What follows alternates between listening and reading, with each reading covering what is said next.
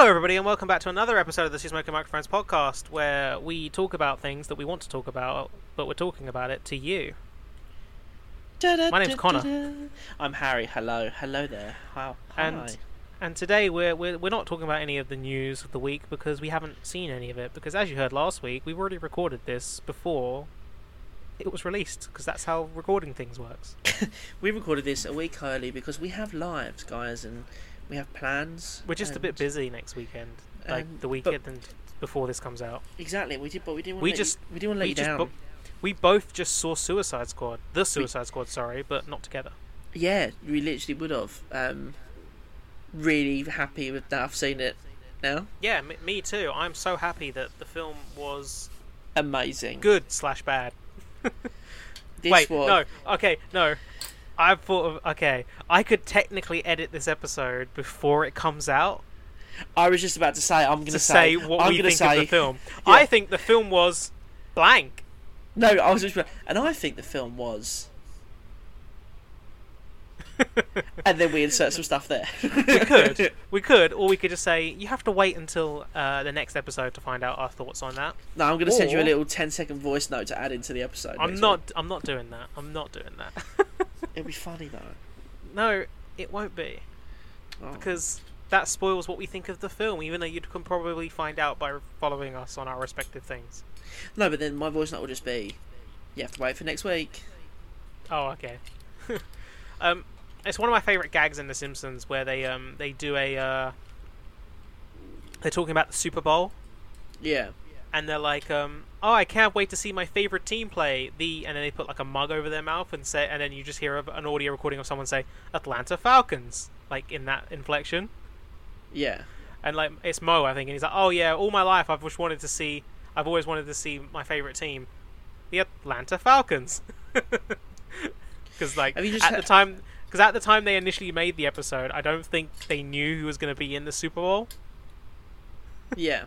So I think it might just be a joke, or it might have genuinely have gone back and edited it. And there's also an election that year, and one of the other characters is like, oh yeah, I heard that President Clinton is going to be there with his wife Hillary. And then they all just look at each other after the scene, but like they're just raising mugs in front of their face, like their beer glasses in front of their faces as they're saying it, so it doesn't, so their mouths aren't moving that way. Have you heard? I should have mentioned this on last week's episode. But have you heard? They've just announced they're doing a musical episode. Yeah, I saw the first episode's they're going to be a musical, and they're going to do a revamped Treehouse of Horror for the next season. Yeah. Oh, decent. Speaking, actually, no, that's something I found this on Twitter. I'm going to quickly look it up because I can't remember the name of it. But there's somebody who's done a comic for The Simpsons. Oh. Like not official. It's like just an online comic, like whatever it's called, webcomic. That's the word. And it's about like. Let me see if I can find. It's about I don't know what their fucking Twitter handle is. Shit. Oh, no. Give me a second. But basically, it's a comic. Here it is. It's a comic about like the kids grown up. Yeah. Like in high school. Like so, I think the first issue of the comic that's out. Like there's only like 7 pages right now. Yeah. But the first one is like it's Lisa's 16th birthday. Okay. So we can assume Bart's 18 here. But it's got like an interesting art style, and I think the characters look good as they are, and I feel like the characterization is accurate as well. But it's like I said, it's only it's called Those Springfield Kids. Oh, okay. And I genuinely think if I really would like to have, I've read the first 7 chapters, and I genuinely like to see more of the comic. And I've said this on numerous times, The Simpsons absolutely should age them up.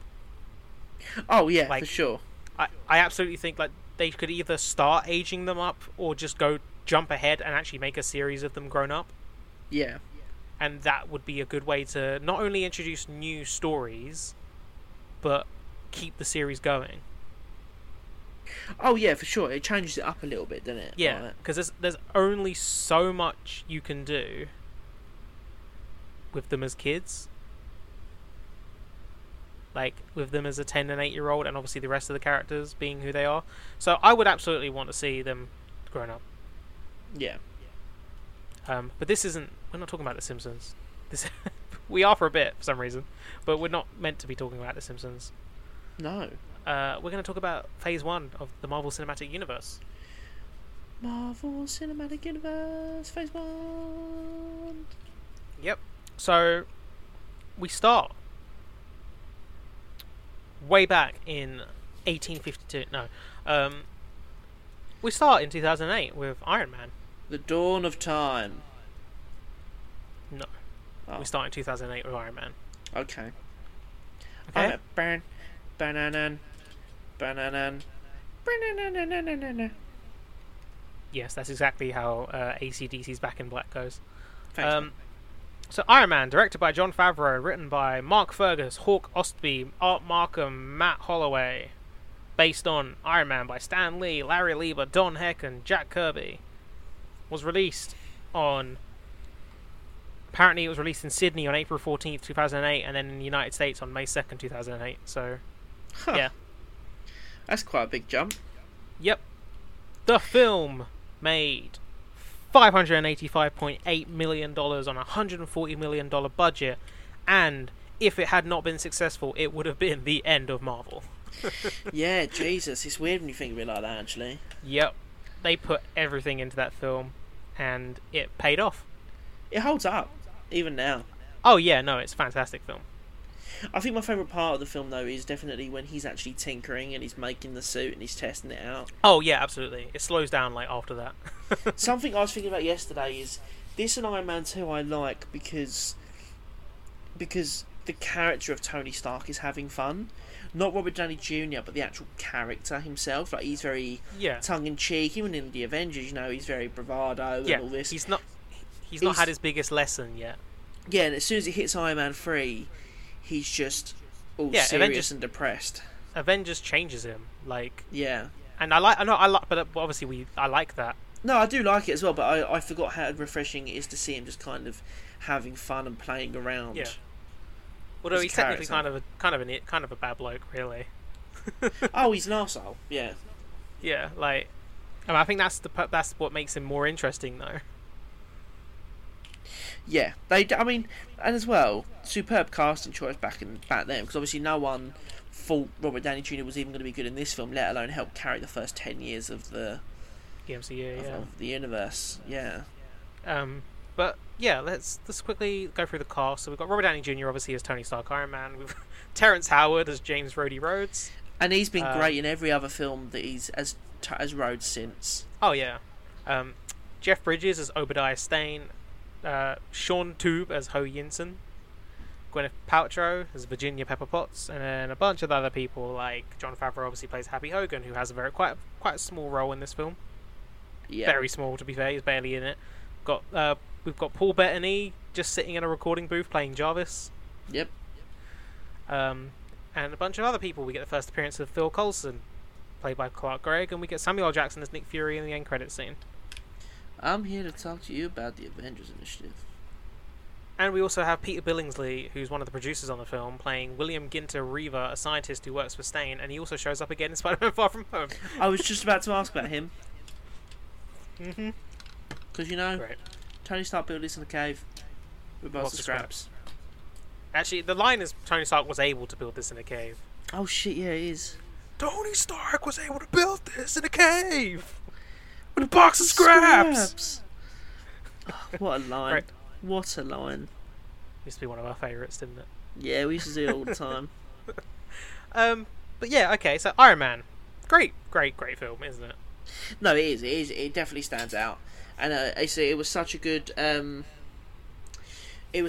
way to kick off the universe as well. Yeah, it was such a good way to kick off this universe. It was such a great way to introduce us to a character that not many people knew anything about. I didn't know who Iron Man was going into this. No idea. I mean, I knew there was a comic about him, and I knew Marvel comics. But whenever I thought about Marvel before 2008, it was Wolverine or Spider-Man. It was never Captain America or Iron Man or Thor. Like, oh yeah, all these other characters were just we knew about them. We just didn't know a lot. Like I think at this point, I probably had played the first Marvel Ultimate Alliance game if it had come out at this time. Yeah, I don't possibly. remember for sure. So I knew a lot of like random. Like I knew obviously we knew Ghost Rider because the Ghost Rider film came out in like 2005, 2006. Fantastic Four, but then characters like Iron Man was in that game, so I knew him, but I didn't know a lot about the character. Yeah, for sure. I'd never gone out and picked up an Iron Man comic and gone, right, I'm going to read this. No, it was always Spider-Man or the Avengers comics, also where Spider-Man teams up with. At that point, I'd never even read comics. Fair. Like I was only. I used to read the ones you got at the 12 when this came out. I used to read the ones you got in the corner shop. Yeah, I used to read Simpsons comics at that age. Yeah, I used to read I used to read the Batman comics actually. I like the Batman ones, but I preferred like the regular, just normal Simpsons comics. Yeah. Like that's fair. They were always like little stories, that were quite fun. One of my favourite actual jokes is in that. Funny how we're talking about the Simpsons on this podcast. This is going to be a Simpsons episode. There's a joke in one of the Simpsons comics where it's like it's set during like when Caesar was around, and it's like Mr. Burns is Caesar. Yeah. And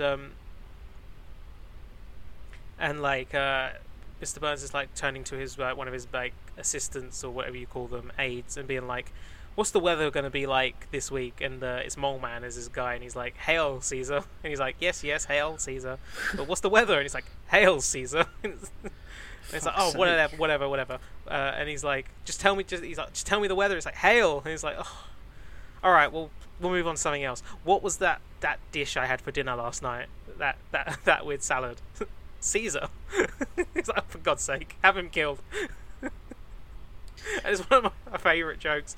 To the point where when I think about it, I always think it's a Simpsons episode joke, but it's not. It's from the comic. Yeah. I love it. It's so dumb, but I love it. But yeah, this film's like so grounded compared to the rest of it now, isn't it? Yeah. Even compared to Iron Man 2, I think this is. I think Iron Man 2 maintains a lot, because Iron Man 2 does a lot of the same of what this film does. It's a lot of the same beats. It's a lot. Well, should we talk about them hand in hand then? We can do. I would like to try and focus on like one, because I want to rate each film as we go along. Yeah. Okay. I think the thing about this one is the thing I enjoyed most about it. I need to rewatch it, but the thing I enjoyed most about it was, and it always has been in the Iron Man films, which I think was him testing it out and him, building the stuff, going with the AI, testing the suits, which I think is why I wasn't always the biggest fan of Iron Man 3. Do you know what I mean?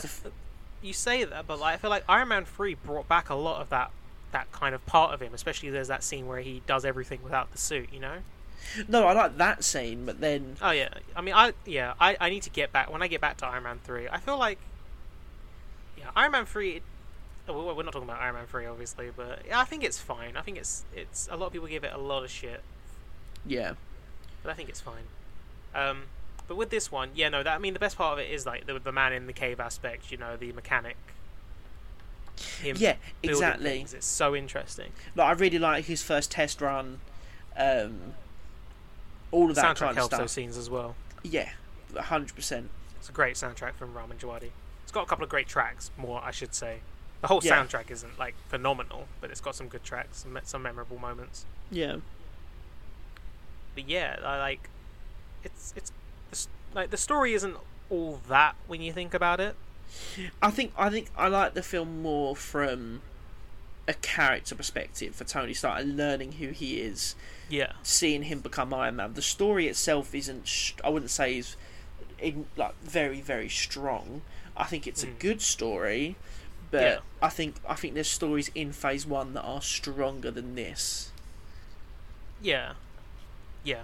Yeah? No, yeah, I get that. This is, it's... Because when because the villain in it is kind of poor. Yeah, exactly. It's also kind of expected. Yeah. I say that, like, going into it, it was like... This was back in the time when there wasn't, like... I don't think there had been an amazing villain in a superhero movie at this point in 2008. Well, yeah. in 2008 we obviously got Heath Ledger Joker. Jesus, yes, we did. I guess I don't think any of the villains in the like Spider-Man movies, the first three, are actually that interesting. I think the most interesting one for me was probably Doc Ock. But even then, it's a bit random, isn't it? Doc Ock, No, yeah, like, it is, yeah. Yeah, it's just I'm just thinking about like superhero movies as a whole, but in that point, but so I feel like because we did just get it's a man in a big suit. Yeah. I think the thing that, and I think I'll bring it up again with Iron Man 2, but the thing that this film struggles with a little bit is a strong, formidable villain that isn't just, this is just Iron Man, point two. This is just the alternate Iron Man. Do you know what I mean? Yeah, Ironmonger. Yeah. So that's why I enjoy it. I do enjoy this film from a character perspective, though. Like, I think he goes on quite a good journey, and it leaves it up ready for more. And it does give you those subtle introductions to the rest of, like, setting up the universe. With Phil Coulson at the end, and just dropping the name Shield and the post-credit Phil scene. Coulson's in 4 scenes. Yeah, because he first interacts with Pepper when Tony comes back. Then he interacts with Tony at that party. Yep. Then he's that when he helps Pepper, and then he's at the end. Yeah, exactly. And even just stuff like that, it shows that there was a plan. Oh yeah, of course, yeah. The thing I find mad is that a lot of the Phase 1 films are Paramount films. Yeah, it's crazy, isn't it? Because that was before Disney had acquired Marvel. Well, yeah, no, I was talking to someone that I worked with the other day. No, this was a couple of weeks ago, and he was like, he worked on, or helped work on, like, some of the aspects for these films, and it just blew me away, because in my point of view, yes, I saw Iron Man at the cinema. I went with my nan, and we both went to go see it, but from clear memory, Marvel's always been Disney. I've never not, like, do you know what I mean? And every time I put this film on, I always go, oh shit, yeah, Paramount did own these. Oh really? Like, because every time I remember when it was like Paramount. Because I remember when because Avengers was the first film that was released after Disney had acquired it, I believe. Yeah, it was. Captain America was the last one, and that was still yeah, and that was still obviously Paramount's logo on the film. And their distribution, I believe, and also, like, then Iron Man 3 obviously still had Paramount. Did it?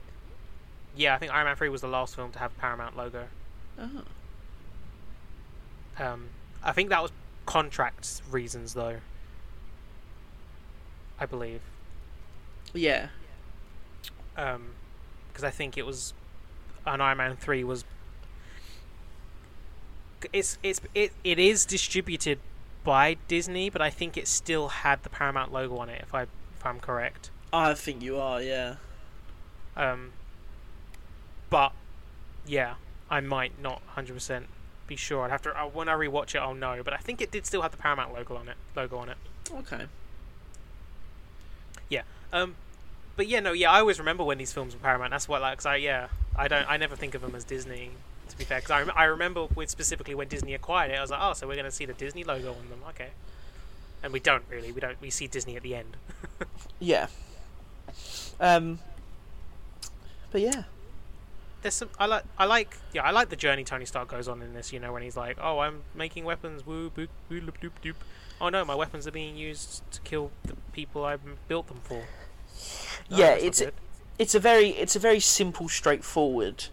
Yeah, story, but I think it's a very easy narrative, but like it's still interesting.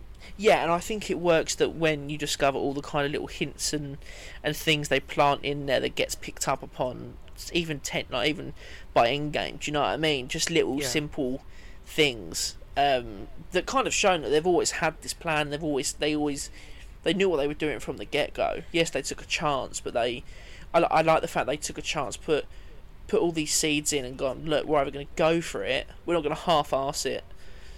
Yeah. And obviously it worked, and thank fuck it did. Oh yeah. And again, probably doesn't always get like the biggest credit, but like Jon Favreau is a massive reason why this, even worked. Yeah, for sure. And I mean, even coming down to, he had to fight. Him and Kevin Feige had to fight to cast Robert Downey Jr. And Yeah. look how not only changed his life, but look how that helped shape the first 10 years. Do you know what I mean? Yeah, Robert Downey Jr. is one of the biggest names in the world now. Yeah, I think Jon Favreau does a superb job, and I'm happy that he's still involved in Marvel in some way as well. Yeah, even if it's not in a creative aspect. Yeah, I like the fact Happy's still in it. Yeah, because is he going to be in the next Spider-Man? The rumor is he is, yeah.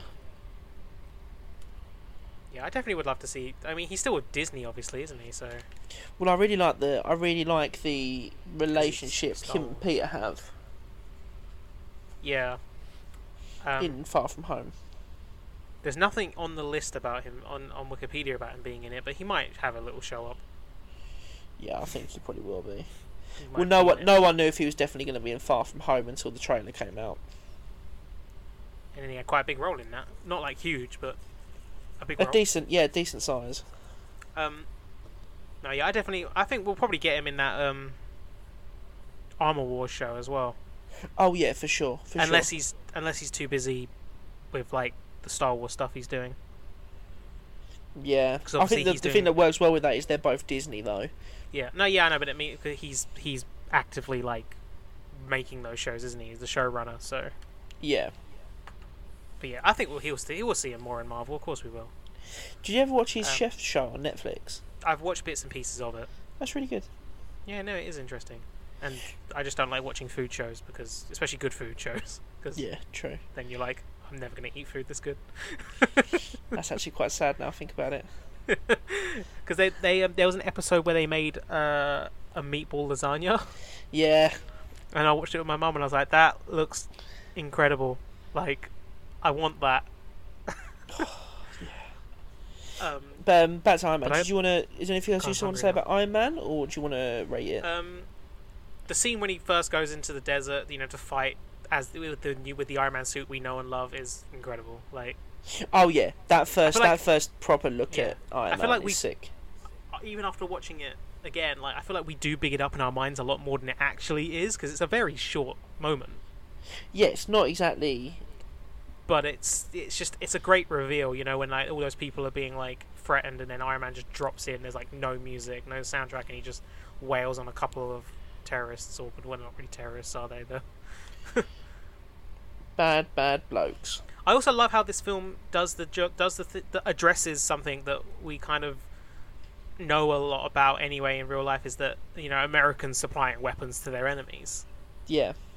I'm glad that this film kind of it addresses something that's, probably controversial. It doesn't, directly say anything, but it's like, this is what's happening in this film, and it's happened in real life. Yeah, exactly. An example of this is, have you seen the film Charlie Wilson's War? I haven't. It's Tom Hanks and Philip Seymour Hoffman, and it's basically about how the Americans helped supply weapons to Afghanistan so they could fight against the Russians. Okay. That were invading them. And they poured like all these weapons into this, to help them out, and then the Americans just pulled out and left them with nothing essentially, but just loads of weapons. Okay. So there was a power vacuum after that, and that power vacuum was filled by Osama bin Laden. Shit. Like, it's even addressed at the end of the film, because the character Tom Hanks plays is like, we want something like, he's like, we want $2 billion to go back to Afghanistan to build schools and stuff. And the American government were like, no, we're done there. We don't need to do anything now. Like, let them do whatever they want. It's not important to us. Yeah, no, watch the film. It's a really good film. Yeah, I will. Like, it's really quite insightful. Okay. I had to. I also think there's a scene in it where, like, it's not like a full sex scene, but like where Tom Hanks is like having sex with Emily Blunt. Huh. I don't know how I feel about that. Yeah, me neither. Like, I was like, oh wow, that's random. I think it's that film. It's definitely Tom Hanks, and I was like, I don't think of it like this when I think of Tom Hanks. Philip Seymour Hoffman's great in it. Is it? Let me just quickly look it up. Sorry. No, it's fine. Yeah, Emily Blunt. I think she plays like someone in the film, Nice. Narrows it down. like an assistant or something. I don't, something like that. Anyway, yeah, and also Julia Roberts is in it. Nice. No, it's a decent film. You should watch it. I will.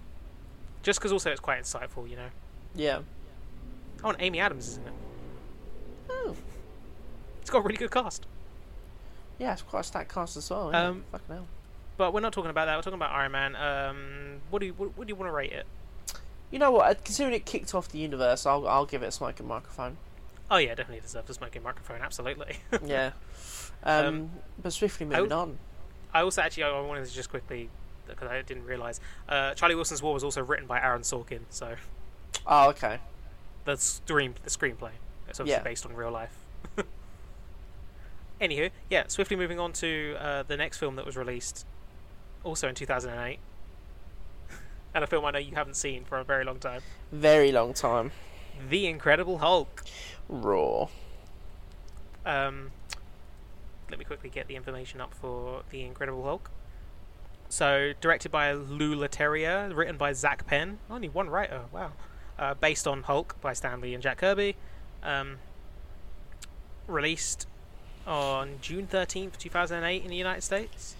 Made $264.8 million from $137.5 to $150 million budget. Decent. Which isn't great. No. Compared to Iron Man, which made 500 million, nearly over 500 million. But yeah. So the film obviously it stars Edward Norton as Bruce Banner. Yep. Liv Tyler as Betty Ross. Tim Roth as Emil Blonsky Abomination, who's coming back for She-Hulk, and Abomination is going to be in Shang-Chi. Yep. We had Tim Blake Nelson as Samuel Stearns, who would have become the leader. Oh shit! Yeah. Ty Burrell as Leonard Sampson, who is Betty Brant's like boyfriend or husband or whatever. Okay. William Hurt obviously as Thaddeus Thunderbolt Ross, who's come back a couple of times now. He has. A few times actually. Sorry, he's in Civil War, Infinity War, and Endgame in brief scenes, and he's also in Black Widow. Is he in Endgame? Yeah, in the at the funeral. Oh. Fair play. Didn't realise that. One of my things about that is that he's in 2 films that Mark Ruffalo's in, and he hasn't interacted with Bruce Banner once. Yeah. Crazy. And obviously we also got Robert Downey Jr.'s cameo at the end of the film. Yes, fucking hell, yeah. And Martin Starr plays a college student. Shit. He obviously plays the teacher in Spider-Man Homecoming and Far From Home. Yeah. But it was obviously retroactively revealed that he's the same character. Nice. I like that. which is great, yeah. And I can't remember his name. Why can't I remember his name? Lou Ferrigno also appears as the security guard, right? Yeah. Yeah. From what apparently David Duchovny was a front runner for the role. Jesus. He's from X-Files. Yeah, no, yeah. Crazy. While Louis Leterrier's original choice for the role was Mark Ruffalo. I love that. Who directed this film? Oh my god. Lou Leterrier. Okay. Louis Leterrier, sorry. From what? Louis, I don't know. Look, from what I remember, he did Grimsby. What the fuck? From what I remember, this film has good moments. I don't really remember the film enough to talk about it in detail. No, I know. Yeah, I understand that. But I do like the university scene where he transforms. I like the university fight thing is incredible. I love it when Emil Blonsky just goes up to him, and is like, just stands in front of him, and Hulk just kicks him into a tree. Yeah, and I like the final fight where he falls out of the plane. Yeah, and they go against each other. I really like that fight as well. Yeah, where they destroy Harlem. Yeah. Which is obviously addressed in Avengers when he's like, the last time I was in New York, I kind of broke Harlem.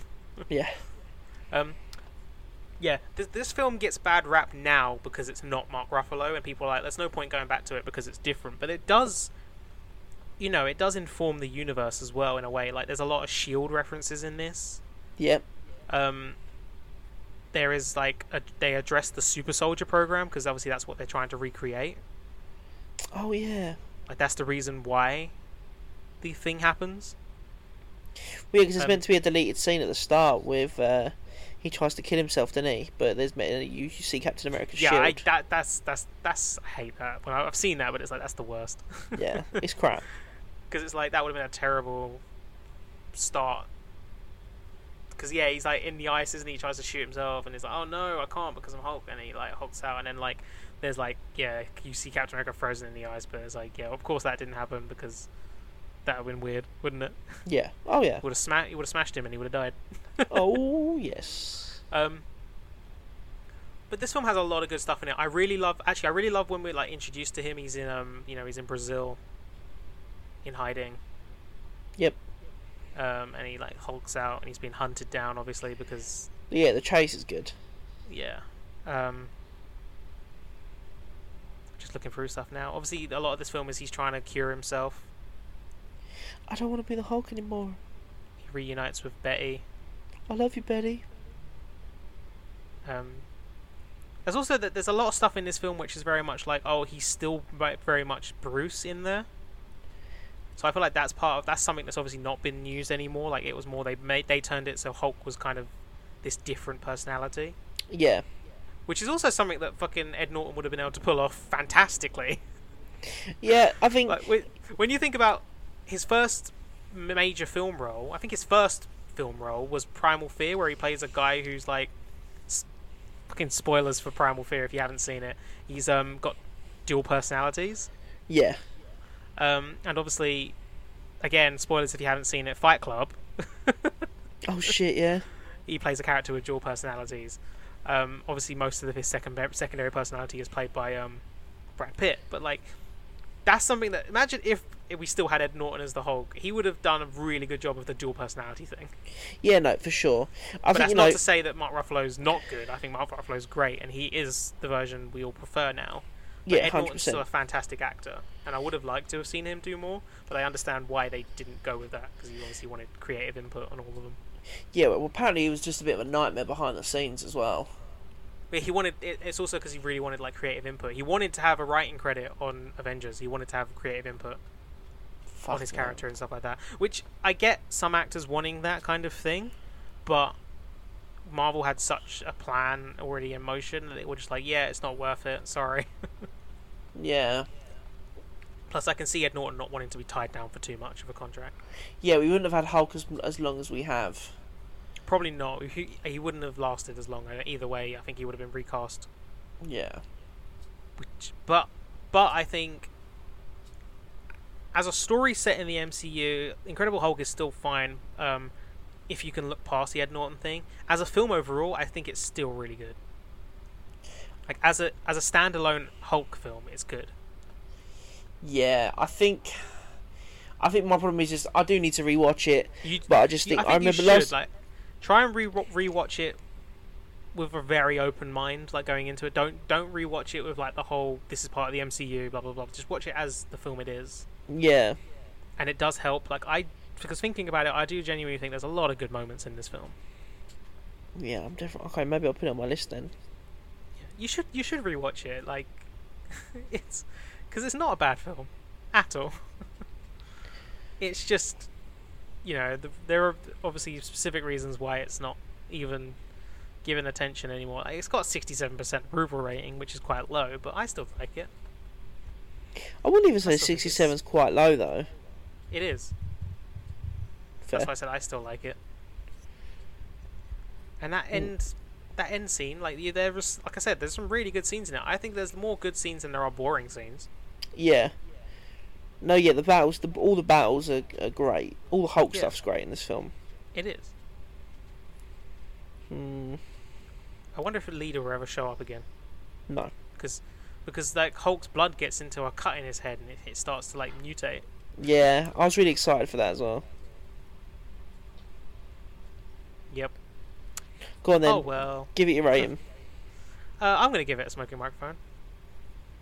I know you won't because you haven't seen it in a long time. Yeah, I think for now I'm not going to give it a smoking microphone. However, I'm going to watch it in the next week or two.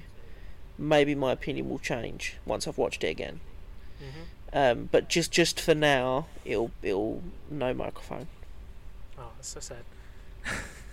It's a sad situation. And obviously, it was also distributed by Universal Studios. Yeah. Universal Pictures, sorry. And now it's Iron Man 2. Which is what's led to a lot of like issues with why we haven't got a Hulk standalone film. Yeah. He's allowed to be in all like the team up stuff, but he's not allowed to be in his own movie. Oh yes.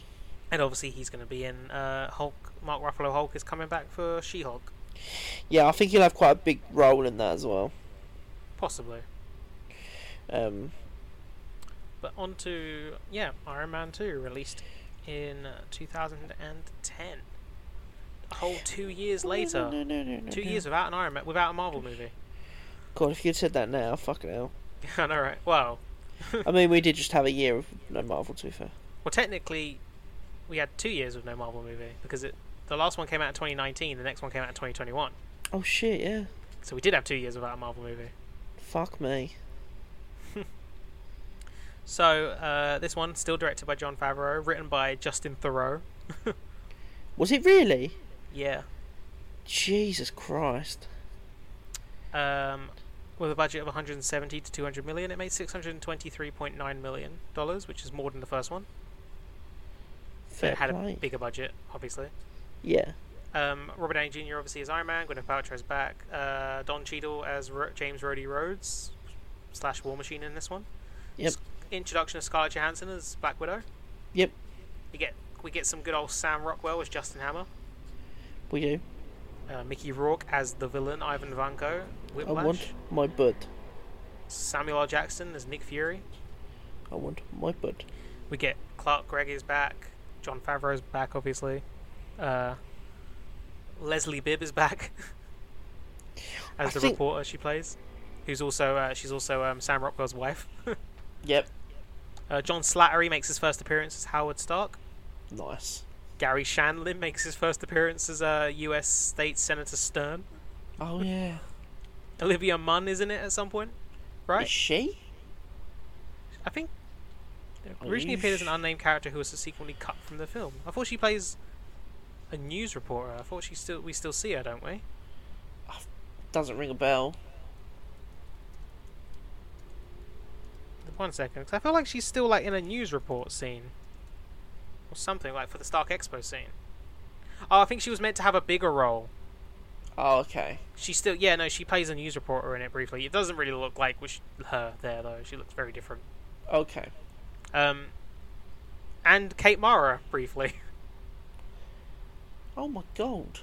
She gives the summons to Tony Stark. Yes, she does. Yes, she does. And apparently young Peter Parker is in this film, played by Jon Favreau's son. That's cute. Apparently it's young Peter Parker. They've said that. We have to believe them. I think the problem with this film is he just basically goes on the same journey he does in the first one. Have you seen the video that Ben did on Iron Man 2? No, not yet. Because the video's about Chef, but nice. It's about why Chef is basically inspired by the experience Jon Favreau had making Iron Man 2, which is that there was a bigger idea they had that Marvel, whoever the head of Marvel, Ike Perlmutter probably, yeah, was against, and they instead just went with the easy option, essentially. Yeah, and I think that's what this film suffers from, for sure. Yeah, no, the film does suffer, I think, a lot because of that, because it has some great moments, obviously. It still has probably one of the best Iron Man suit-ups in any of the films, which is the suitcase armor. Easily. I love that scene. I love that transformation. But then, I remember replicating that with just just pretending to do it myself. Yeah. But I just think, I think this film does suffer quite a bit. I think it has a lot of the same beats as the first film, which I don't think, it just feels a bit repetitive. And the villain's just not. No, Ivan Vanko's not very interesting at all. Like I don't care about the villain in any which way. Nope. And then when it gets to the final battle, it's like, oh, quick, we've got to save him. And I'm just like, yeah, alright, whatever. I like the perspective of it's Sam Rockwell. It's what's his Justin Hammer trying to like replicate what Tony's done, because he's obviously not as good as him. Yeah. And I do like Sam Rockwell here. He's got great charisma, and Sam Rockwell's a fantastic actor. Like, oh yeah, for sure. I'd love to see. I think he will genuinely be like in the Armor Wars show. That'd be great. Yeah, I can see him coming back. That'd be fucking amazing. But yeah. But yeah, the film does. It's just like I said. It has that idea of the Palladium's killing Tony, so he's technically dying. Oh fucking hell, yeah, he is, isn't he? We get Don Cheadle obviously taking over as Rhodey, and I think he's brilliant. Oh yeah, he's absolutely outstanding. He's a lot more, I don't know, fun, I guess. Yeah, he's enjoying himself. He's not taking it too seriously. And he beats up Iron Man. Yeah, kicks shit out of him. Becomes War Machine, obviously. The end sequence is just a bit meh. Like it's got some good moments, especially when they're in that little area. You know, like the weird inside foresty area. I think that's the problem, though, right? I think this film, it's all dark. This film has good moments, but even then, the good moments aren't extremely memorable. Like, I remember the briefcase transformation, but I don't really remember in detail what happens after that. Do you know what I mean? Yeah. Like, it's quite brief moments. I also like that we like what we get of Black Widow here. You know, that scene where she takes out all those guards. Yeah. And at the same time, Happy Hogan's just beating up this one guy. Yeah, I do like that scene. I like it. I like it because the way the way the Black Widow fight is shot is very much like, oh, this is a superhero movie kind of thing. Like, she's like, gliding through them all essentially. And then the way the Happy Hogan fight is shot is quite intense and close up. Yeah. And it's like, it feels like a really intense fight, and then obviously you see that she's already taken out everyone else. Yeah, I do like that. I just like Happy Hogan, to be fair. Yeah, and I think it's something. I don't know for sure, but I think there's a part in the scene where, in her lists of like previous jobs, like her character, like of Black Widow, is previously listed as working for Hammer Corporation, or whatever it's called, Hammer really? Industries. Yeah. I didn't know that. Yeah, so when she goes in there, like, she knows where everything is. Essentially, she knows the area. Oh shit! And so it's one of those like little subtle moments. There's a YouTube channel, I can't remember the name of it, but someone who like watches the films in slow motion. I mean, why not? And picks up all like the little fine details. There's a lot of details in there where I'm like, oh, that's really interesting. I would never have seen that. But it's like, it's not like this changes the story fundamentally, but they're like little moments that just help certain scenes. Yeah. So an example I can think of off the top of my head is one of my ones I think of a lot now, is like, in the bank scene in Spider-Man Homecoming.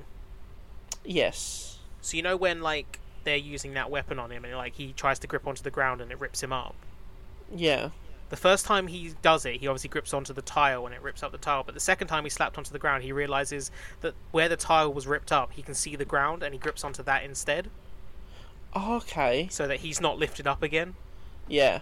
And it's like fine moments like that, like tiny little things. It's like, oh, you don't notice that in the moment because you're into the action scene. But it makes sense. They actively put things in there that make sense. Yeah, I never noticed that before. But yeah, it's cool. It's really cool. But that's not Iron Man 2. Iron Man 2 is fine. Yeah, again, I don't really have a lot to say about Iron Man 2 just because it just repeats itself, and I think it's, it doesn't help it. No. What would you give it? I'm not going to give it a smoking microphone. You're not? There's bits I enjoy, like I enjoy him tinkering around, and I enjoy the stuff with Samuel L. Jackson. There's moments I like. There's also that random scene where he makes the element, which has never been explained. Yeah, but then at the same time, should I?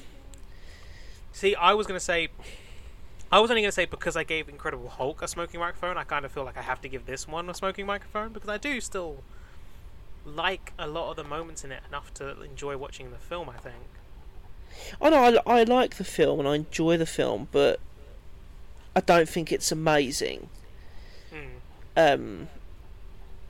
So, you know what? No, fuck it. Let's give it a smoking microphone. Yeah. Because there are bits I enjoy. Yeah, I'll give it a smoking microphone. I don't think there's anything else to say about that. On to the next one then, right? Yeah, let's do it. the next one obviously is teased in the end credits of this film. Oh yeah. Well, Phil Coulson shows up to Thor's hammer. The next film is Thor. If you didn't gather that. Yeah, you should have known that, but what by? You should just know. Thor, released in 2011, directed by Kenneth Branagh, written by Ashley Edward Miller, Zach Stentz, Don Payne, J. Michael Straczynski, and Mark Protosevich. Nice. Based on Thor by Stan Lee, Larry Lieber, and Jack Kirby. I'm gonna come right at the bat for this. So I was gonna say this film made $449.3 million from a $150 million budget. Chris Hemsworth as Thor, Natalie Portman as Jane Foster, Tom Hiddleston as Loki, Stellan Skarsgård as Eric Selvig, Colm Feore as Laufey, Ray Stevenson as Volstagg, Idris Elba as Heimdall, Kat Dennings as Darcy Lewis, Rene Russo as Frigga, Anthony Hopkins as Odin, and Jamie Alexander as Sif, and others, and Clark Gregg as Phil Coulson, obviously. Yeah. Who at this point has been in, this is his third film, and we also get the first appearance of Maximiliano Hernandez as Jasper Sitwell. Okay. Woo! And Samuel L. Jackson and Jeremy Renner have uncredited cameos as Nick Fury and Clint Barton. I almost forgot that this was when Jeremy Renner was introduced as Clint Barton as well. Is Samuel L. Jackson in this? End credit scene. What's he? Oh yeah, Eric Selvig goes yeah. to meet him about the Tesseract.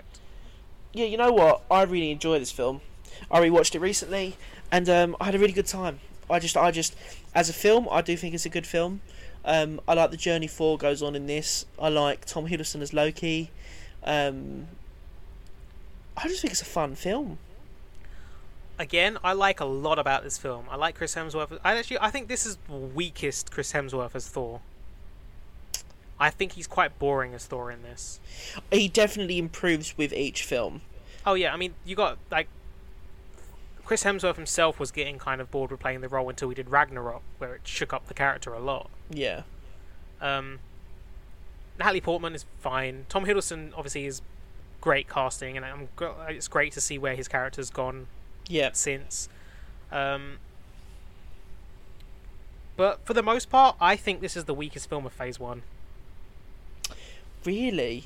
Yeah, I find it so hard to rewatch this film. Like, I like a lot of little story beats in it, but I don't know, there's not enough in here that really gets me, and I also think the pacing's really off. It feels like it has no second act.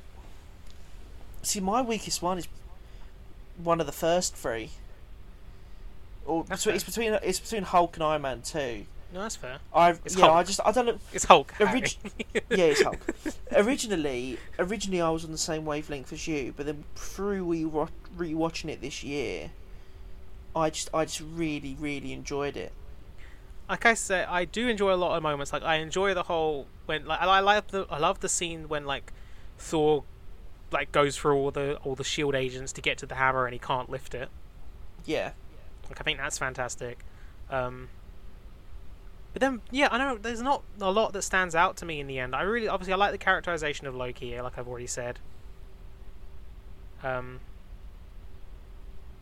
don't even think there's much in like the final fight. I think the final fight between Loki and Thor is a bit weak. Yeah. No, for me, honestly, for me personally, there's not a lot in this film I can actually say I love. Like, that's fair. Yeah. No, that's fair though. Yeah, no, yeah, I'm not like. Whenever I've done Marvel rewatches in the past, I almost always stop at this film. I get to this film and I'm like, I just can't be bothered. Yeah. Yeah. I just think it's not. Yeah, I don't know. I just don't think it's that good. To be fair, I'm not even going to say, I think it's. It probably is just fine, like for what it is. It was an introduction to Thor. It was obviously another character that was going to be hard to bring to live action. Yeah. Like after he had his live action stuff in the past, where it was really crappy Thor. Oh yeah. But yeah, I don't know. I just didn't get enough from this film, and I never really feel like revisiting it. So. Yeah.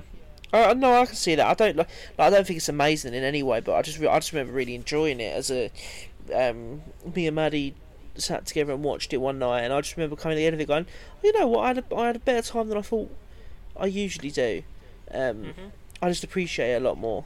And and I think probably because of the casting. To be fair, and I like the look of it as well. Well, my thing is like with Chris Hemsworth as Thor, the casting is it's retroactively a lot better now. Like as over time, it's got better. Yeah, I'm not saying he's bad in this film. It's just I just thought it was just fine. Obviously, Natalie Portman as Jane Foster is a write-off. Really, like she's not great. I think But- she's About to come back, so and I think she'll be better when she comes back. Otherwise, she wouldn't have chosen to come back. yeah. She's for definitely sure. that kind of actress where it's like I'll only come back if I want to. Yeah, But yeah, Tom Hiddleston's fantastic. Stellan Skarsgård, I think he's better in this than he is in The Dark World. yeah. I think the standout in this is Tom Hiddleston. Oh, obviously. Like, even like Idris Elba as Heimdall, he's given very little to do in this one. yeah, And obviously Anthony Hopkins as Odin. I think he's pretty good, but he's asleep for most of the film. yeah. No, he does just fucking have a nap, doesn't he? The Odin sleep. The Odin sleep. We get a lot more of Phil Coulson here, though. We do. He's great. Yeah, he really is. He got his own show. I feel like I know where you're going to rate it though. Did you know he got his own show? He did. He got 7 seasons of his own show, I know. where he played 3 different characters essentially, because he played Phil Coulson. Yep. He played some demon in the body of Phil Coulson from another universe, Nice. Pachakutik or whatever his name was, and then he played what's the fucking words they call them? LMDs. No, he wasn't an LMD, but he did do it. He probably wasn't. He wasn't an LMD at one point, and he was also he was also that version inside the framework as well. But though in the final season, what fucking They're a species of like these hyper intelligent kind of robot creatures. There's a character called Enoch who's in it, who's like one of them. I don't know. Give me a second. Agents of Shield. Sorry, I'm not typing very well. Agents of Shield. What's he called? What is he called? What Chronicom? That's it. He's a Chronicom. There we go. They make a Chronicom version of Agent Coulson for the final 2 seasons. One of the things. Yeah. Anyway, it's not really him. It's not really Coulson. Oh, okay. But I hope he comes back Yeah. because he can technically live forever now. Oh shit! Yeah, of course he can. He's technically, because he's a Chronicom. He's technically an AI. It's great. You should watch all of Agents of Shield Yeah, no, I don't know. because it is really good. Like I think the first season. I know you've seen bits and pieces of it, but like I know the first season's weak, but it gets really good. Yeah. Like, yeah, it just is. It's very good. It's weird to think that like Phil Coulson shows up in Iron Man 2, shows up in Thor, dies in Avengers, but he was so popular that he got 7 seasons of his own show. Yeah. No, he is a great character. But it's insane. Do you know he also he wrote a film that Harrison Ford starred in? Did he actually? Yeah, because he recently it was Harrison Ford's birthday recently, was it? Yeah. Yeah, and he was like writing about it and being like, oh yeah, like he was in a film with Harrison Ford. Like he didn't play a big role. I think he's in Clear and Present Danger, one of the Jack Ryan films, which one I haven't seen yet. And then he wrote a film that Harrison Ford starred in, and then he was talking about how he was doing a play somewhere, and Harrison Ford was like showed up. He was like to watch it. He saw him in the audience, and then they went out afterwards together. Nice. I love that. I'm like, fucking hell, Clark Gregg's like friends with Harrison Ford. I respect that. Go on then. What would you rate for? Thor, I'm not giving it a smoking microphone, unfortunately. That's fair. I will give it a smoking microphone. No, I mean, obviously you just said you liked it, so if I you enjoyed didn't, it. Yeah. Yeah. Captain It's America: not that I First don't Avenger. like the film. It's just that I don't enjoy it. Yeah, that's fair. No, that's fair. You know, you don't have to. Like, No, I don't. I know. There's 24 films in the Marvel Cinematic Universe. I don't have to like all of them. Exactly. But it's also one of those situations where it's like it's not a bad film. Yeah. It's not a bad film. Like, I just find it really weird. Like that pacing really gets me because it feels like there's obviously the big battle at the beginning, then Thor's cast out. He's on Earth noodling around for a bit. and then it's like suddenly the Warriors 3 show up, and it's like now it's the third act, but where's the second act kind of thing? Yeah, it does kind of omit a second act, to be fair. It's kind of it's similar to the situation of Man of Steel, where like that first act goes forever. Yeah, it is. It Yeah, feels like because of the pacing of the film, it feels like the first act doesn't stop, and then it's suddenly the finale. yeah. But yeah, so we'll move on to Captain America, the first Avenger. In a Captain American way. Sorry. Captain American Way? I don't think that's the lyrics. No, it's not. This is my... This was directed... no, information first, dickhead. Sorry. Directed by Joe Johnston, written by Christopher Marcus and Stephen McFeely, who, stuck around for a while. Yeah, for a long fucking time. This film made $370.6 million from a $140 to $216 million budget. So, not that great, actually. Yeah, no, not amazing. Starring Chris Evans as Steve Rogers, Captain America, Tommy Lee Jones as Chester Phillips, Hugo Weaving as Red Skull, Hayley Atwell as Peggy Carter, Sebastian Stan as Bucky, Dominic Cooper as Howard Stark, Neil McDonough as Dum Dum Dugan, Stanley Tucci as Erskine.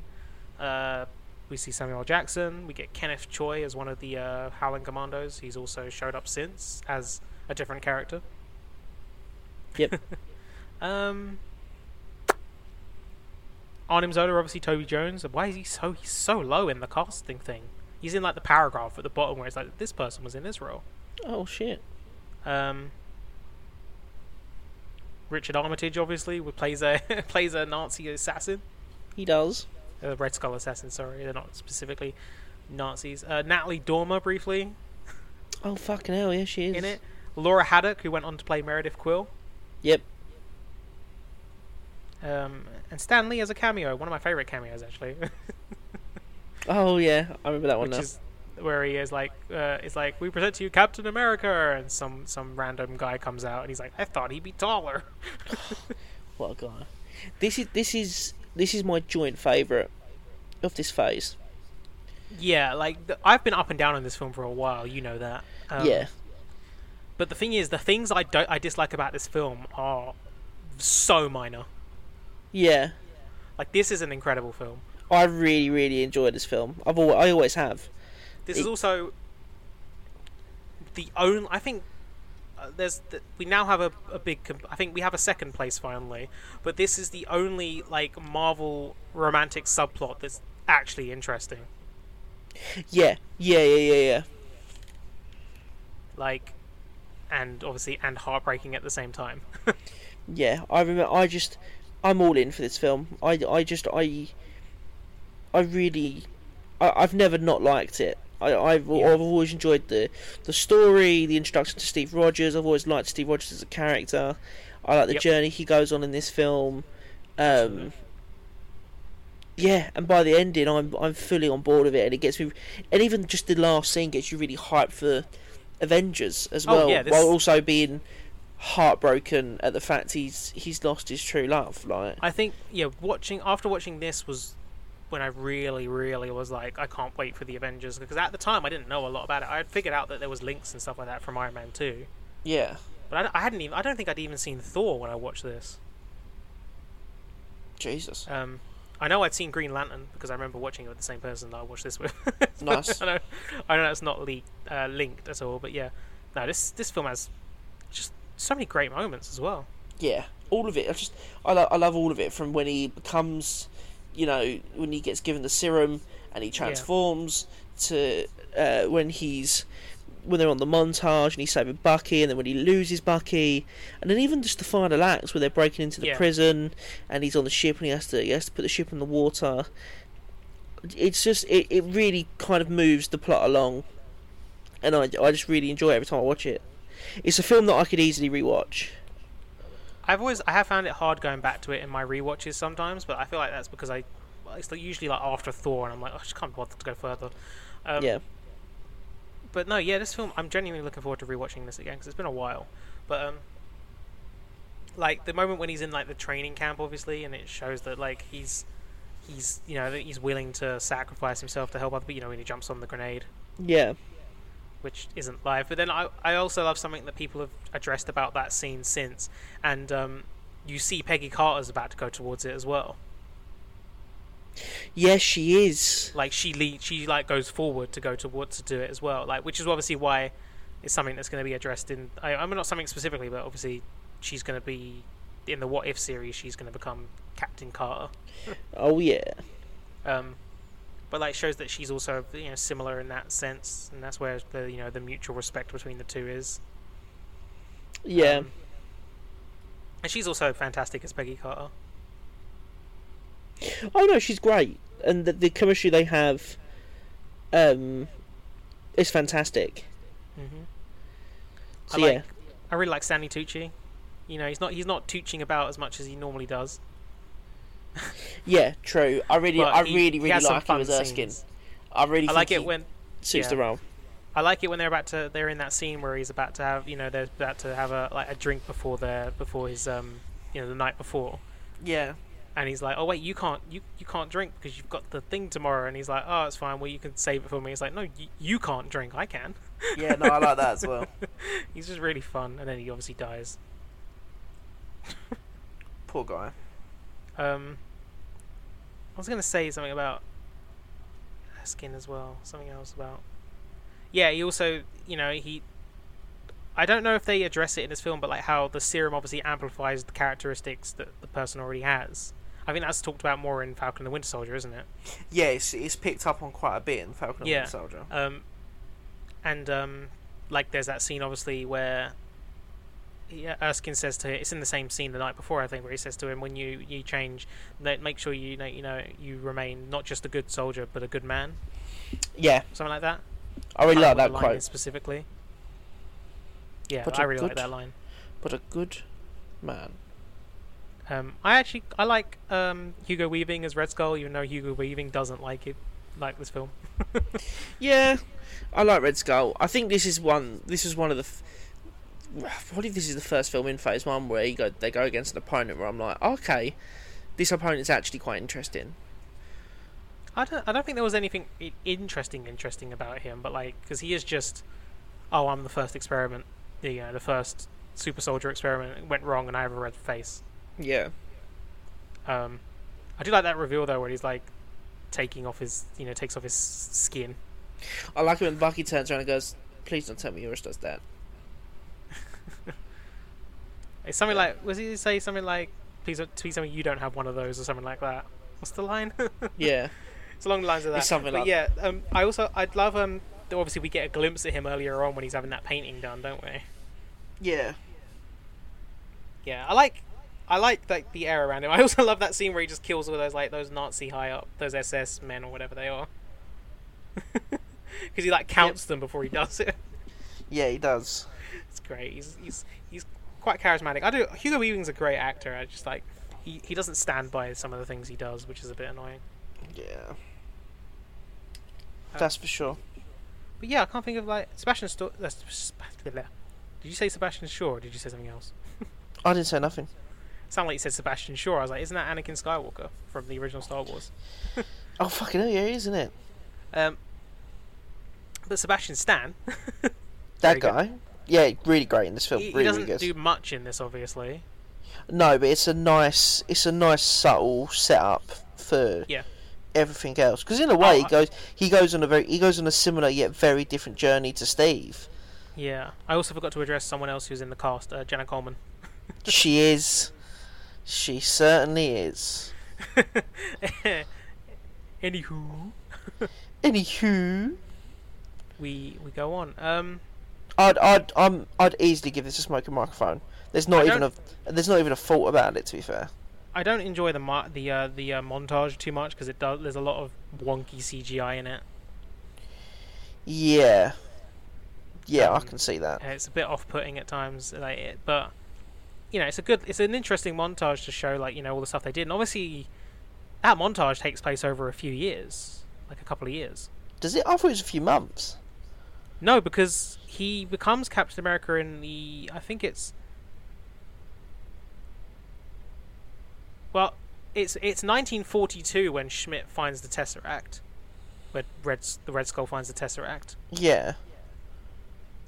The film ends. It's in 1945. Oh Jesus! It's 1943 when Steve Rogers learns that Bucky is missing in action. Fuck me! This film takes place over 3 years. I never realised that. No, yeah, because it's 1945 when the war ends. Christ alive! I mean, obviously, the obviously, film ends. I was going to say, yeah, I know where the war ended, but A lot of people don't. Have you Yeah, seen those no, videos where it's like fuck me. asking people on the street to like name certain things? It's like, when did World War II end? It's like 1945. Did nobody learn about World War II in school? We did. We fucking learned about it every day, nearly. I saw someone. There was a TikTok. They're like, "When did World War II end?" She went, 1980. And she went, "Oh no, that's too early." And I was like, "What the fuck? You've got to be a special kind of dipshit." Part of me is like, I'd love someone to come up to me in the street and ask me questions like that because I know all the answers. Like, you've just got to be. Unless there's a specific reason, if it's just you've not learned about it, or you didn't care about it in school, you're a dipshit. There's those American ones where it's like someone's like shown. I think it was a Jimmy Kimmel thing. Yeah. And, someone was like, "Can you name a country on this map of the world?" And they're like, "No." And it's like, "Could you point to like America?" And they like point to, "Oh, it's there." It's like, "No, that's not America at all. You don't know where your own fucking country is." It's just, it pains me so much. It's hilarious though. It makes me so sad. So many dumb people. Come on, give me a rate. I can't keep talking about Give me fucking my people. rating. Yeah. I don't know. Let's see if there's anything else I can. No, as in I couldn't keep talking about people that didn't know Okay. when World War II ended. I'm going back to the film. I like Dum Dum Dugan just because I like the name. Yeah, I know you named it after your hard. You named your hard drive after him. Yeah, I did actually. Didn't I name my hard drive Dum Dum Dugan? That's something I'll always remember for the rest of my life. Whenever I used to see like the saying- character as well. When I saw the character when we was watching it with Maddie, I was like, Colin named his hard drive after him. She was like, really? I was like, yeah. Dum Dum Dugan. I love Dum Dum Dugan. I know you do. Fuck. What was I gonna say? Obviously, Red Skull. He handles the Tesseract and then he shows up later on in He does. the MCU. That was a good moment where he showed up again. Oh yeah, I loved seeing that. I was like, fucking it's Red Skull. That whole experience was amazing.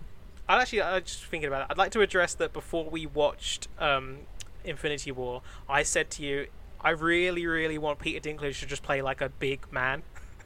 Yeah, you did. Yeah, I remember that. And then he played He plays a played that fucking giant, dwarf. doesn't he? And I was like, oh my god, it's so cool. He's technically a dwarf. That's the name of their species, the dwarves. Yeah. But he's like massive, and I was like, oh yes, I'm so happy. I remember the anxiety we went through to get to that because we didn't know if we were going to make it in time. Do I don't remember that. Yeah, because we were waiting for our friend who got held up at work, wasn't she? And me and you were ready. We were just kind of sat in the flat waiting. Oh yeah, I can't remember that. I just remember watching the film. We went with quite a big group. I say big group, as well. There was 5 of us, I think. Yeah. Because Nick was with us. He was. I wonder how he's doing.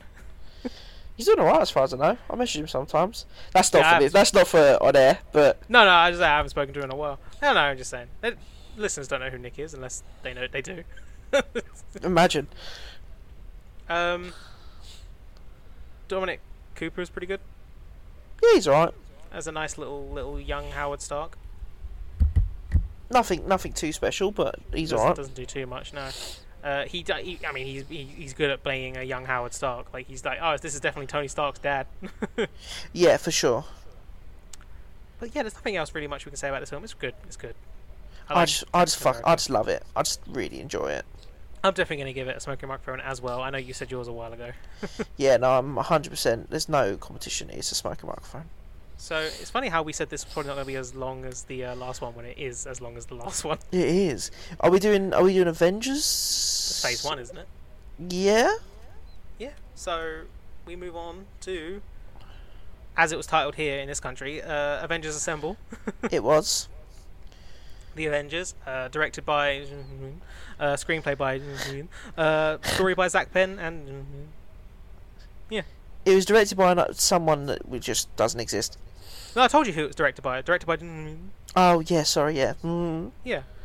Um, But to be fair, I think the director did a decent job. he did.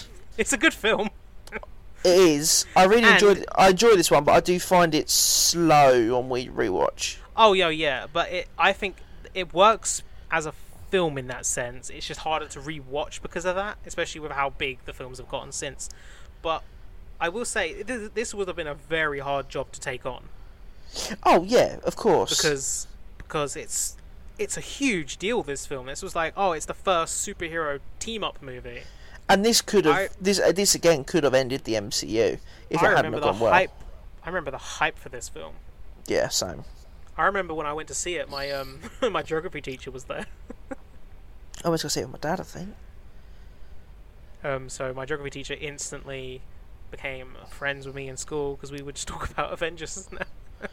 Oh, buddy. I'm still friends with him on Facebook now. He's still into all this stuff. I love that though. Yeah, he's great. I miss that teacher. He was a good teacher. Do you need a moment? No, You good? no, I don't need a moment.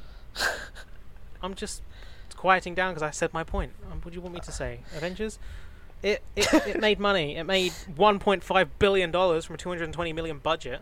And that's something else I've seen addressed a lot, is that whenever these big universes start, they always expect to make loads of money because Marvel did it, but in the beginning they weren't making loads of money. They had to build to this.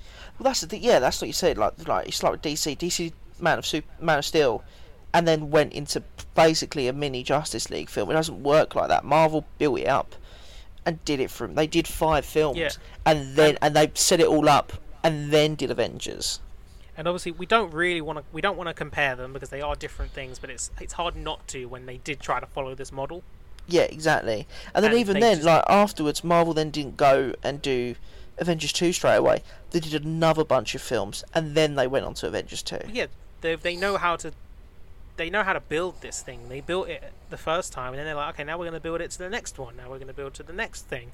And even though I don't even feel like it built to Avengers Age of Ultron, because we'll get to Age of Ultron when we talk about it in the future. Yeah. But it wasn't like a build to it. It kind of just happened. Yeah, I guess so. And then obviously the build from this film onwards was to Infinity War and Endgame, and now we're just entering into a new era of Marvel where they're building again, and they're doing it so, like, I think that's why a lot of people have been critical, like some fans have been critical of the most recent Marvel stuff. It's because they're building again. Yeah, and yeah. Everyone's But I'm expecting fine with them big building stuff. But no, I'm fine with them because they're still making good things. They're still making content and stuff like that. Not everything has to be an event. Not everything has to be the biggest thing in the world. Yeah, exactly. But at this time, the Avengers, when it came out in 2012, was the biggest thing in the world. Yeah, it was pretty fucking huge, wasn't it? Like, obviously, we got Robert Downey Jr., Chris Evans, first appearance of Mark Ruffalo as the Hulk, got Chris Hemsworth as Thor, Scarlett Johansson, Jeremy Renner, Tom Hiddleston is obviously Loki's the villain of this film. Yep. We get Phil Coulson's back. We get the first appearance of Kobe Smulders as Maria Hill. Oh yeah, we do. Yeah, Stellan Skarsgård is back. Samuel Jackson's obviously back. We get brief scenes with Gwyneth Paltrow, and other characters, plenty of other people, and yeah. There's nothing else. I think. I mean, obviously we get Thanos briefly, but not Josh Brolin, obviously. Doesn't look great. And we also get one of the police officers is played by Enver. I can't say his last name, but he played Daniel Sousa in the Agent Carter series, and then returned for Agents of S.H.I.E.L.D. Yes, he did. Yeah, I remember reading about that. Spoilers for Agents of S.H.I.E.L.D. Him and Daisy Johnson end up together. That's cute. It is cute. She deserves happiness. She did, especially after losing Lincoln. Yeah.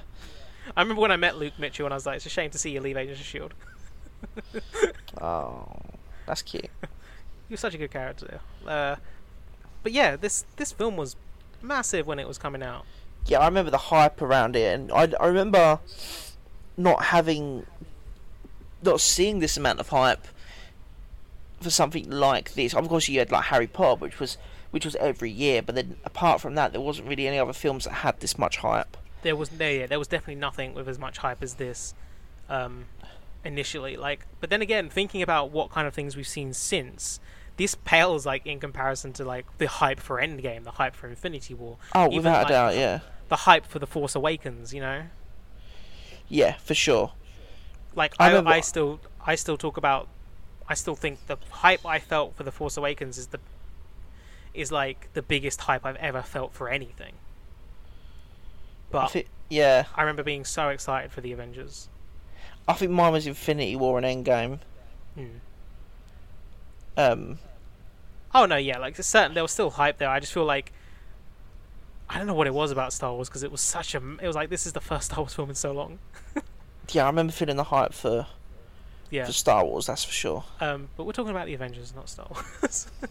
I do think this film is a very strong film, but again, I think it suffers from pacing issues on a rewatch. It does take a while for it to kind of get going, I think. Yeah, no, the film sets everyone up again. It introduces you to the characters again, because this film, I think what this film also does very well is it doesn't expect you to have seen everything else. No. But it helps, obviously, if you had seen everything else. This film is made for anybody to enjoy, because you get introduced to Iron Man, you're like, oh, he's this big, rich, you know, arrogant kind of guy. You get Captain America, he's like, oh, he's this strong, out-of-place man. Yeah. When Thor shows up, he's like, oh, he's a god. You know. Yeah. It's paced like a normal film, and like we're introduced to all these characters. We know all these characters, but we're introduced to them anyway. They all have a moment, and then they're brought together to save the day. It's kind of slow when you know that the finale is great.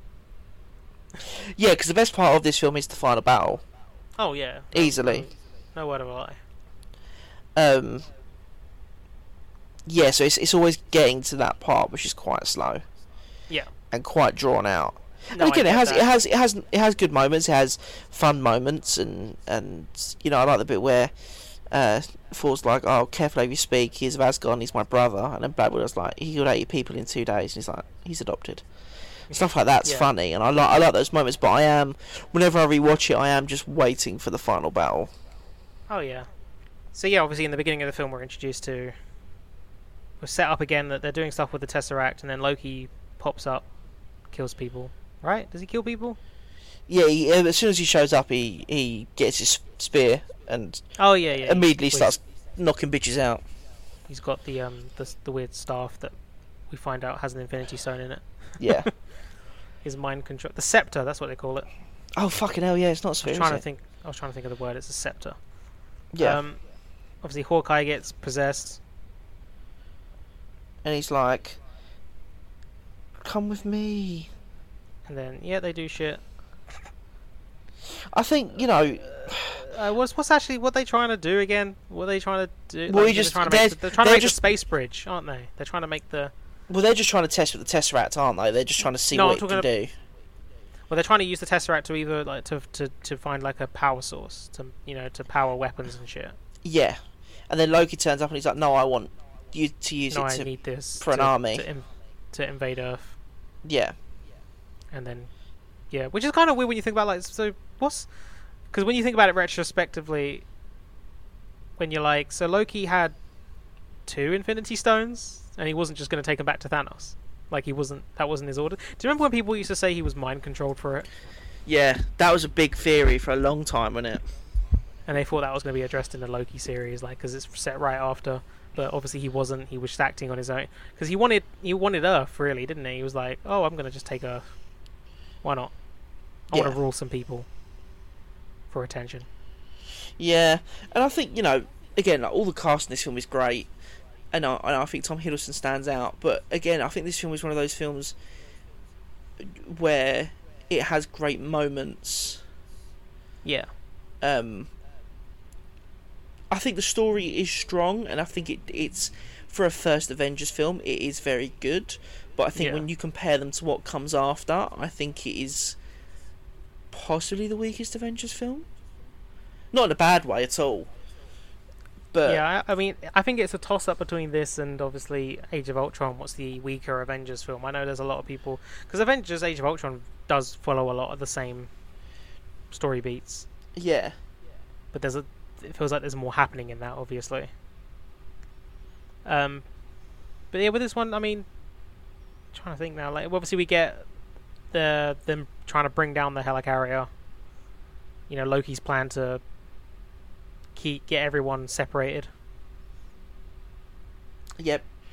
And I think he doesn't really know about the Avengers at that point. I don't know. No, but it is a good plan. It is a smart move to target the Hulk and use him.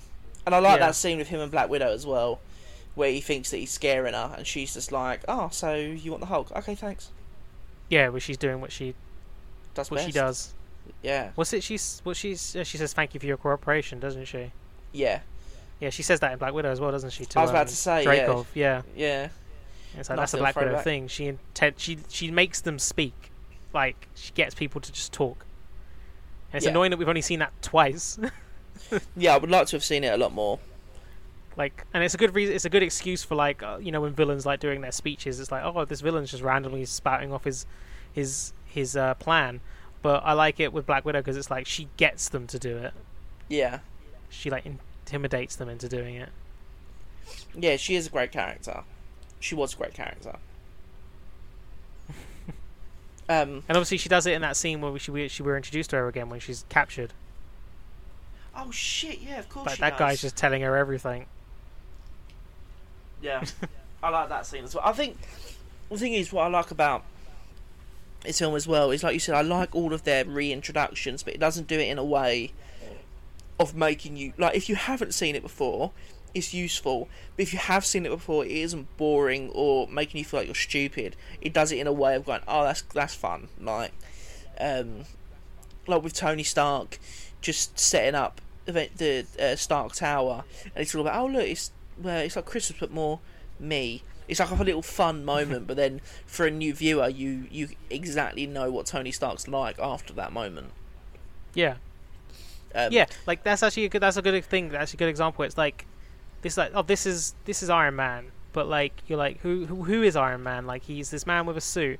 Oh no, he's egotistical. He has a massive building that has his name emblazoned on it.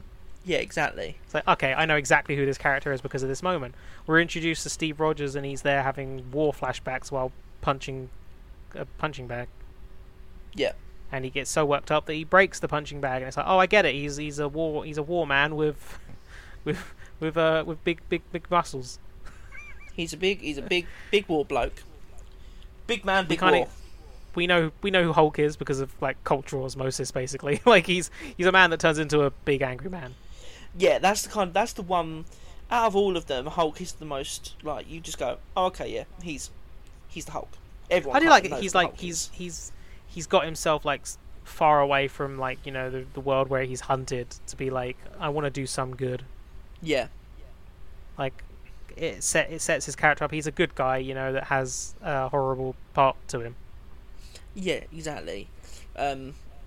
And you know, Thor's introduced with the thunder and lightning, so you kind of, again, that's one you don't really need too much introduction for. Yeah, I do love that when Cap says to Loki, it's just like, what, afraid of a little lightning? And Loki's like, I'm not overly fond of what follows. Yeah, I really like that bit as well. I also love that people mentioned that, you know, when they go to the rocks cart in Loki. Yeah. When it's like thunder and lightning, he's like looks up a couple of times, and people are like, it's like him expecting Thor to come out of the sky. Yeah, I like that. Yeah. What else can we say about this? It's just again. I think a lot of Phase 1 is they're just fun films. Yeah, no, they're good. They are like they're not. None of them are bad films. Like, nah. But it's setting up a universe. Obviously, it's, you know, bringing this together, because like the Avengers are only really needed for this big threat, so it's like a lot of people expect it to be just Avengers stuff all the time, like, but no, they come together for this one big thing. And I like that the thing they come together for is Coulson. It is. Coulson's killed, and they're like, yeah, they needed the push. The final act is the strongest act in this, though. I do think it has pacing issues in the first two acts, but the final act, Fury takes those cards and rubs them all over Coulson's body. Yeah, it's a bit fucked, isn't it? He's just like, I need them to be bloodied. He's looking at everyone else going, they need the push, okay? Yeah, it works though. Like the film, it has a lot of. You can see that it's the weapons part of it is there. Like they're making weapons, but Nick Fury believes in the team.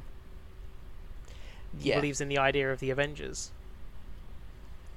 Which he got the name from Carol Danvers. You can't take that away. Got it from Captain Marvel. You Brie Larson haters. She was Carol Avenger Danvers. Yeah, we're Brie Larson. We're Brie Larson fans in here. Okay, fuck you. We are Brie Larson fans. She's a fantastic actress. Yeah, she is. I really like her. Did you want to rate this one then? Is there anything else you want to talk about? Not off the top of my head.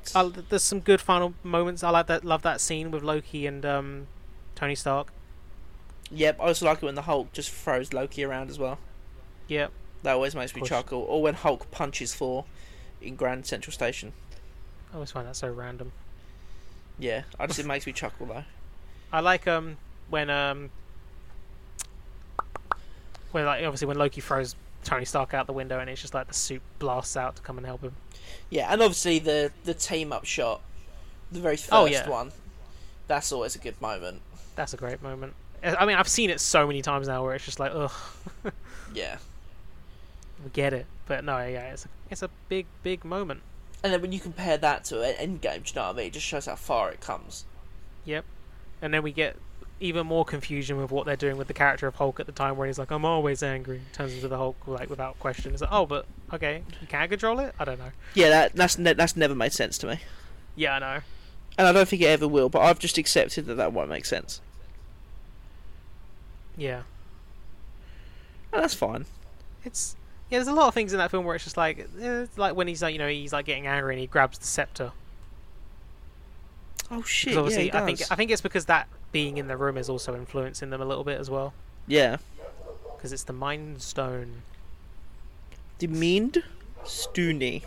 Final battle's great though, isn't it? I love it. I love the final battle. I just love Hawkeye I love how fluid it is as well. Hawkeye runs out of arrows. He does. Well, it's that thing where people, they talk about. It's another comparison to like Man of Steel. People are like, Superman managed to stop an alien invasion all on his own, but it took like the Avengers. It took 6 of them to do it, and it's like, yeah, but what the Avengers did is they managed to keep the attack to 5 blocks minimum. Yeah, they cordon it off. Yeah, they specifically do it in a really intelligent way. They're like, oh, there's 6 of us, we can keep the battle in one area where we can limit the loss of life.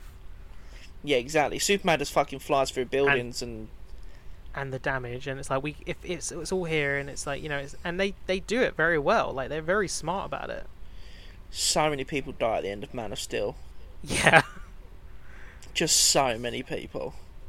And when Zack Snyder's just like, oh, it was only about 5,000. It's like, it's the whole city is in ruins. Yeah, it's more than fucking 5,000. Like, how is that city? It looks like rebuilt? A post-apocalyptic fucking city.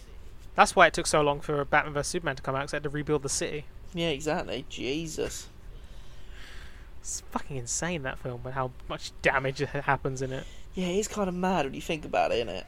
Yeah. And then we get lovely scenes with them at the end, all like, oh, well, goodbye, we'll see you soon, friends. We'll see you soon. It's funny how at some point Tony Stark has a heart attack. Yeah. And Thor has to wake him up. Does that all still happen? Does that Yeah. Well, technically but then Loki escapes in that version. Oh yeah. So does that still happen? It's weird, isn't it? Let's try not to think about it too much. We'll focus on that when we come over to Endgame. Can't believe Robert Redford was in this film. Yeah, it's mad, isn't it? At some point, apparently. Yeah. Obviously, we also get the first appearances of we don't see it, but we obviously the World Security Council. Powers Booth is one of them, and then he showed up in Agents of S.H.I.E.L.D. Yep. As a villain. It's cool. Yeah. Good film. I really enjoy it. Yeah. Smoking microphone, definitely. Oh yeah, 100. Yeah, I'll give it a smoking microphone, 100%. Good moments, good action. I find that I always really enjoy, and kind of gets you that hype level, so that when you go into the next phase, you know you're going to expect good things. Oh yeah, and Thanos. Yeah, and Thanos. But yeah, that was our phase 1 recap and review. We will do the other phases. We'll do phase 2, and then phase 3 I think we'll split into 2, possibly. Oh yeah, phase 3 will be considering this has gone to an hour and a half. Yeah. We're not going to phase 2 won't be any time just yet. Not soon, no. We'll work up to it. Yeah, it might be around like Shang-Chi or Eternals, or... Well, Shang-Chi's in like a month, so... Okay, it might be, yeah. Maybe towards Spider-Man. Yeah, probably more Eternal Spider-Man, but it will be this year. Or when we run out of topics. Yeah, exactly. But thank you for listening. Thank you for listening to this recap episode. Next week is going to be Suicide Squad full review. I would say non-spoilers and spoilers, but we usually just spoil it. But still, turn up. It'll be nice to see you. But let us know what you think. Do you know what I mean? Like, what are your opinions on Phase 1 of Marvel Cinematic Universe? Do you love Avengers, but do you hate Iron Man 1, or do you love 4 and hate the Avengers? Like, let us know. It'd be really interesting to hear from you. Connor has social media that he's going to tell you about right now. I'm at ConnorJordan_96 on Twitter. Follow me, talk to me, let's have a party. And I'm Harry Young Edits on Twitter, or at thereviewlab.org for my blog. We also have a podcast social media. We're at Two Smoking Mics on Twitter, Two Smoking Microphones on Instagram, Rockspock and Two Smoking Microphones on Facebook, or Two Smoking Microphones pod at gmail.com. Yay! So email in, get in contact. Like we said last week, we really enjoy having questions to answer. So please get in contact. Make us feel loved. Give us appreciation. Yeah, exactly. Do it. Exactly. That's right. You heard us. Goodbye.